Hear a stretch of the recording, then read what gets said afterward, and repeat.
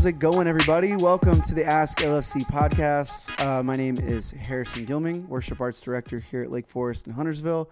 Sitting down today with... Jeff Cook, responsible for duties as assigned. Okay. You caught me off guard with the job title there. This is episode 21 of the podcast. So the podcast is now, in every possible way, an adult that can get into lots of trouble. So we can go into all kinds of topics now that we've been holding back on. Glad I'm here for this. Yeah, when the podcast was only, 12 and we couldn't go there. Now we're 21 and the gloves are off. Just kidding. We're not talking about anything bad. Awesome. Well, Jeff, thanks for jumping in. I thought first, just as kind of a sneak peek, we've been for about the past coming up on 6 weeks, we've spent a majority of our summer in one series that's been all about God stories. Mm-hmm. And we've been enjoying that a lot, getting to hear from some stories of some slightly well-known characters, but mainly there have been some that we don't spend a lot of time on, and have gotten to walk through some of that stuff. But we want to give you a sneak peek of what is coming up next here at the very beginning of August. Yes, and I will even, before we get there, I will slightly tip the hat that this Sunday will be a little different than maybe we're used to, and I think it's going to be really, really good. Yeah. But so the next series is entitled Act Like a Christian, which could sound a little inflammatory. It could. But we really don't mean it that way.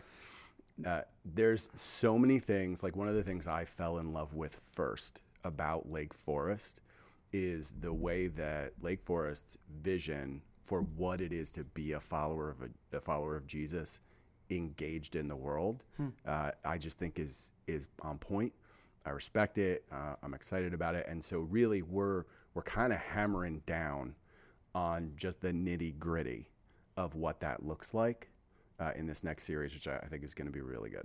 Yeah, including their, every church or even organization. A lot of you guys know this as a lot of people who go to our church are part of businesses or corporations. You work at banks, you work at racing companies, that people have. They have vision statements and they have core values and they have strategies. Mm-hmm. So really, it's a real fancy way for us really to just talk about how we feel like God has called us to, how God has called us to grow personally and as a church. Mm-hmm. Is that a good summary? It is. And I would even add the lens that, I talk about a lot, we talk about a lot that like we're family. Right. And everyone's family, whether or not you got it on paper, kind of has this, right? Like for us, it's kindness in my household. Like kindness is more important than excellence in my home. Mm-hmm. And we all know that. And so that helps us to make decisions, helps us to know where we want to lean in and grow, where we want to stretch ourselves. And so this will be a little bit of that for us as a family.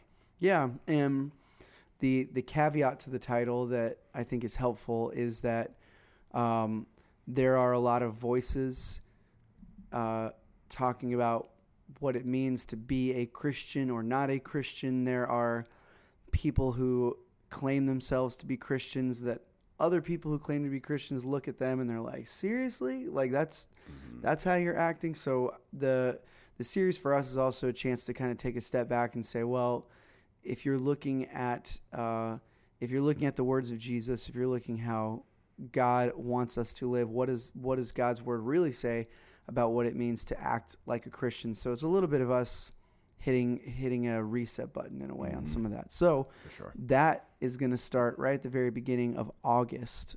This week is our final week, as Jeff mentioned, wrapping up this series called God Stories. And so we just want to take a minute and follow up on a couple things, a couple ideas from what Jeff talked about on Sunday. Jeff preached this last Sunday and talked about Solomon, and there was a quote that you had that there was a little bit of discussion online on the Facebook chat. So I wanted to see if you could unpack this statement a little bit, because on its surface, it looks a little tricky, kind of like some stuff Jesus said about rich people and camels and needles and things like that. So the quote is this: it says, Success is the greatest danger to the follower of Jesus. So, what you mean? So I think there's two aspects to this. Because when we say success, there's probably a couple things you're actually thinking about. And so what most of the time gets talked about is financial success, material success, having stuff, and the danger in having stuff and how we look to that for pleasure and we don't really go to God. Yes, that's not really what I was talking about on Sunday, because Sunday we were talking about Solomon. And so, yeah, Solomon had a bunch of stuff. Solomon pursued pleasure. But as we talked about on Sunday, where a lot of that came in, the thing that cracked open the door was pride. And the pride was about the fact that Solomon was set on a task, a monumental, historical, arguably eternal task, to be the one that builds the temple where God is worshiped for all time, right? That's a big deal. And this wasn't, there's no modern construction. I mean, this was 2 decades. Yeah. It took him to build this thing. He was only able to do it because of all the things that God put into play. And then he reaches this culmination where he finally accomplishes this thing. And in that accomplishment, there's got to be a feeling of pride in yourself. There's other people patting him on the back and lifting him up for how great he is. And there's also probably a feeling in his heart that he's like, check, like I've done the thing. Yep. I have succeeded. I have arrived. Now I can coast, because that's what we do, right? Like very few people go to the gym on a consistent, regular basis their whole life. Like usually there's an event coming up. It's going to be summer. I'm trying to recover from holiday, whatever. Right? Like there's usually an accomplishment that drives us. And then for some people, it becomes a lifestyle and a way we live. And for some people, it just kind of becomes a, hey, I hit the mark and now I can coast, right? Until things get too bad. And then if I'm lucky, I get back in there and do what I need to do. And I think that spiritually, that's, if we're honest with ourselves, that's probably what a lot of us do too. Right? Like I'm an ordained minister, and I will tell you right now, I know I got that in me. But so I, at risk of talking too long, I was really thinking about this because sometimes I say stuff and like, then I step back. I'm like, well, maybe I shouldn't have said that, but this is not one of those things. So I thought about it in 3 contexts, right? So there's in the cultural, societal, and personal. And this is, I'm just talking history, right?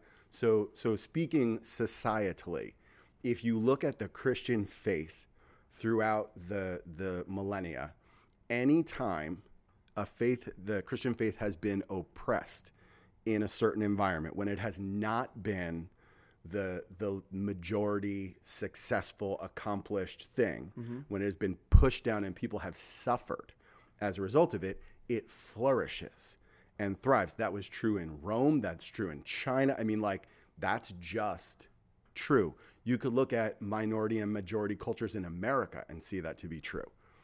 When you look at it culturally, you know, I spent some years working with the homeless, and man, talk about faith. I mean, faith like you can't even imagine. Yeah. Because of the marginalized, oppressed lifestyle that they were living, the situation they were in. And then if you just think personally, right? Like, I don't know how many times I've been back against a wall, no idea how I'm going to make it through the stress or the strain or whatever it is, the season I'm in. A lot of us probably feeling that right now. And man, is God clear in those instances. And so if those are the instances where I see God most clearly, then by proxy, when I'm doing great, like when I've done the thing and I'm feeling good about it and everyone thinks I'm awesome, that is when I, in my human sinfulness, are least likely to look for or see God.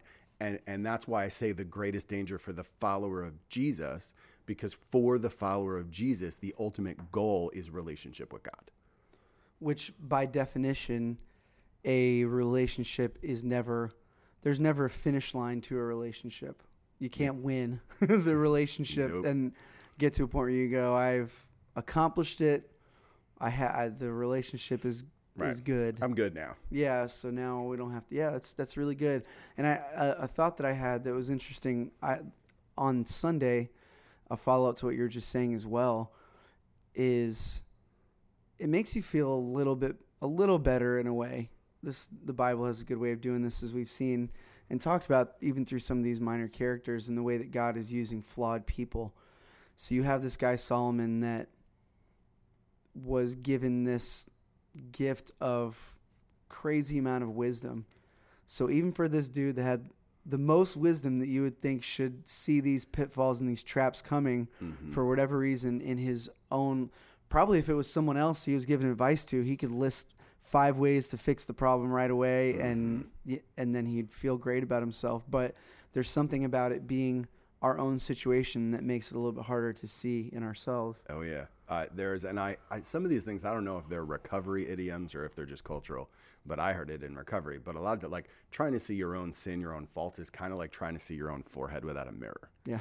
Like you know it's there, you kind of know what it looks like, but you can't see it unless there's somebody there to reflect it, which is the importance of community, right? The importance of being able to gather and do life with each other. And not only community, but being able to build that community in a way where you're vulnerable enough with a few key people that they have the ability and have built up the trust to be able to say something to you that probably the king over the entire land probably at that point did not have many people who he could trust in that spot. Yeah. Or I mean, it's a larger scale, but it's the same thing. I'm sure we have people, you might have people in your life that see these things, but they know that if they come to you with that they're going to get their head bit off, because defensiveness springs right up. I just finished an hour and 15-minute coffee with a friend of mine who has that permission, and we had like 10 minutes left, and I just wanted to share excitement I had over a thing. And so really, I just wanted him to be excited, right? And so like I laid the thing out, and he was like, I mean, that's great, but what about this? And what about that? And so, I mean, sure, there's part of me that's like, dude, just be excited. Yeah. But there's also a part of me that, like, I've learned I value that, because it may not change where I stand on a thing or how I'm going to do a thing, but it refines it. So how do you think that, particularly to take it one step further, as I mentioned before, that's the other thing that I was thinking of, is where Jesus particularly says it's easier for a camel to pass through the eye of a needle than for a rich man to enter the kingdom of heaven. Does your statement before have any connection to that, or if sure, yeah, what do you? I mean, I think it does, and I'm willing to be corrected on this, but arguably, my opinion on this is informed by our culture, and so I can only speak for the culture I live in, which there's a lot of similarities between our culture and maybe a Roman culture that would have been in Jesus' time, but material possessions, wealth, all those things are so deeply connected in our culture to success, that the whole concept of pride over accomplishment is really mirrored for a lot of us without even realizing it, in material possessions. Perfect example, there was a time in our culture where if you were heavier, that was sought after. That was desired because it was an indicator of wealth, which meant success. Then we've gone through other seasons where, like the 90s with grunge rock, that was like the complete opposite, right? Like there are these indicators that we don't even realize are programmed into us, that we connect with a feeling of like good about myself, right? And I think particularly for those of us that are living in a majority culture, not necessarily struggling each and every week. Now, I know there are those that are, but there's a lot that are not. Like, we can eat. We're not wondering where our food's going to come from. That really does become kind of a tell towards what we all are striving for, even if we're not materialistic foundationally. Like, we love God. We want to serve God. We want to use everything we have for God.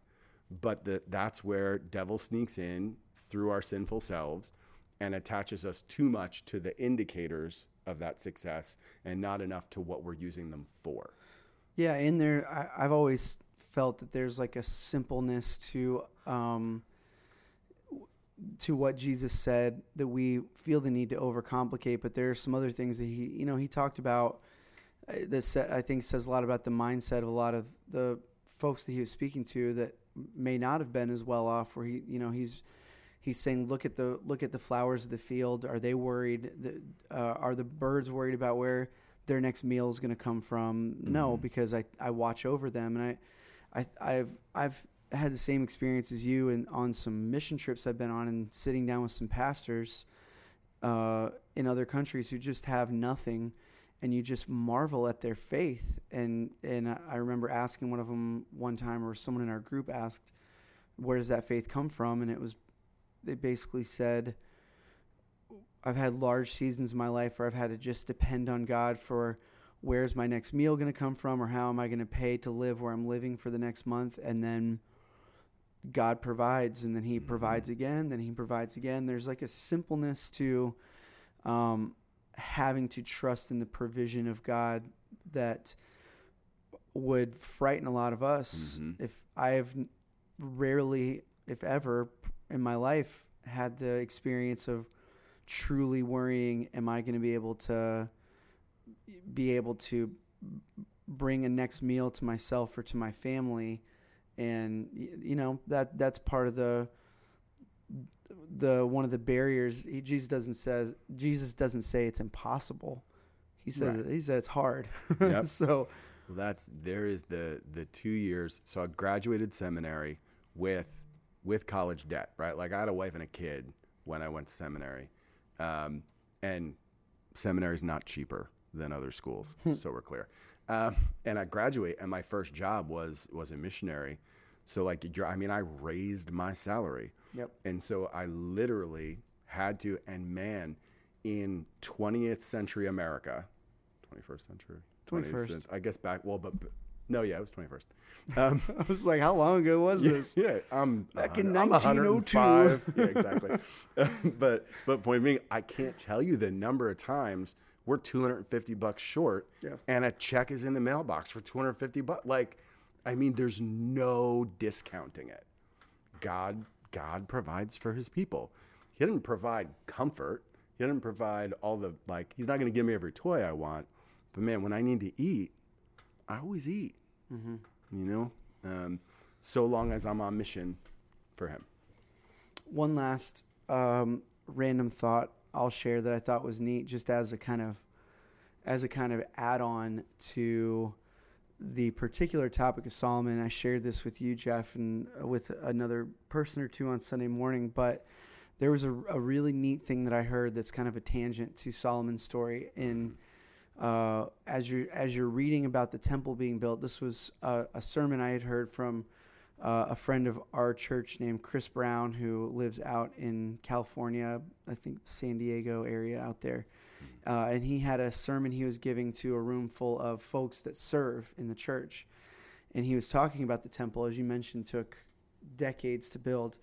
And there's a whole section there's a bunch of these written about the details given by God about the construction of the temple were very in depth. Yep. They're specific, very precise. Yeah. And that there are sections of particularly the Old Testament that you can get to if you're if you've ever tried to read through a book like Second Chronicles, where there's portions of that you're kind of tempted to just you just kind of glaze over. You glaze over because they're talking about this section needs to be made of this kind of stone, and it will have this many columns, and it's all the instructions were captured. So he read a passage of 10 verses or so that was talking about one of the columns of the temple and talking about the adornments that were going to be inscribed on it. And it was going to have these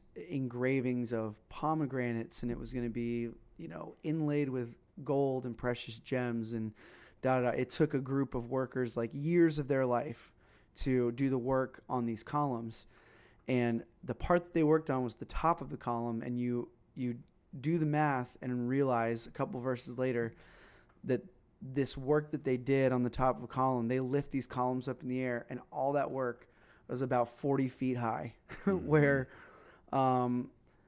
almost nobody is going to see and appreciate the work that was done on that, but they did it to honor God, and God was honored in it. And then in the beauty of it and in those details that there is a aspect of the work that we do, whatever you do, and that's like as hands-on as it gets. Yep. Of work. I mean, it's carving things into stone. These were not the priests. These were not religious leaders or anything like that. So these guys were doing this work that they were called to do, and they just directly did it for God, for some appreciation that they were not going to be receiving a lot of. And I just thought that's a really neat thing to reflect on, is as you think about the temple particularly, there are probably 300 little groups of people that had their little project part of the temple, that it was their pride and joy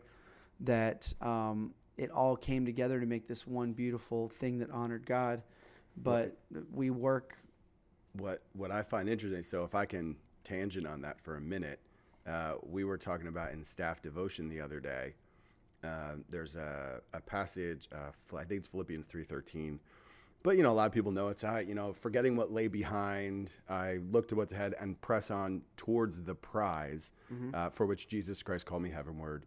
And so the question I asked was, like, what's the prize, right? And we all just kind of talked about that a little bit, not like theologically what's the prize, but like, let's just have real conversation. What are you looking forward to? And a lot of it was like, it's heaven, it's getting to heaven, it's the things that I did in this life that really only God sees. And it kind of occurred to me, I had a situation like a week ago. We've wanted a porch swing since we moved down here. And we finally got one, ordered it. It came, like, it fits the bed. Like, it's that kind of thing. Mm-hmm. And so I'm putting it together. It's 105 degrees in the garage. None of the lead holes are where they're supposed to be. This anchor came out. I had to fix it. Like, other than cutting the wood, I feel like I'm building it myself. Yeah. But so 3 hours, I put the thing together. I put the mattress on. But then, right, my wife comes out and sees it and sits in it and enjoys it. And the joy that she experienced at the thing I labored for, that was the prize. And I feel like that's a lot of this life and the next with God. Like, we're not trying to earn our way into heaven. We're not trying to earn credits. But it's not about everybody else. It's about him and what he sees. And it's not like we're going to get there and he's going to be like, well, you didn't do enough for me, you can't come. Mm-hmm. But the joy that he could experience at what I've done, that to me sounds like a prize. And that's what I press on towards. That's really good. I think that's about all we have for you guys today. Look at us clocking in under 30 minutes here. Well, I'm not saying look at who your guests are. That's right. We appreciate you guys sitting down with us today. I'm sure we will be back at it next week. Actually, there may be a week off here between this one and the next episode. We'll see. There may be a chance of that happening, but keep your eyes open for that. And as we just touched on a little bit earlier, if you're listening to this, we're assuming you're one of our kind of first follower types of people. So keep your eyes open to over the next couple weeks, just communication coming about what's happening on Sunday mornings and Sunday evenings. We are, as we've been, and as we put every caveat on all this, as we've opened the doors back up for in-person worship, we've really been just trying to go week to week and see and figure out what's the best way to pull all this stuff off. So what's happening right now may not be the thing that's happening in 2 weeks. So we'll keep you guys in the loop as we know and as we figure that stuff out as Jeff drops his phone on the ground. But it looks like it has a good case. So Oh, yeah.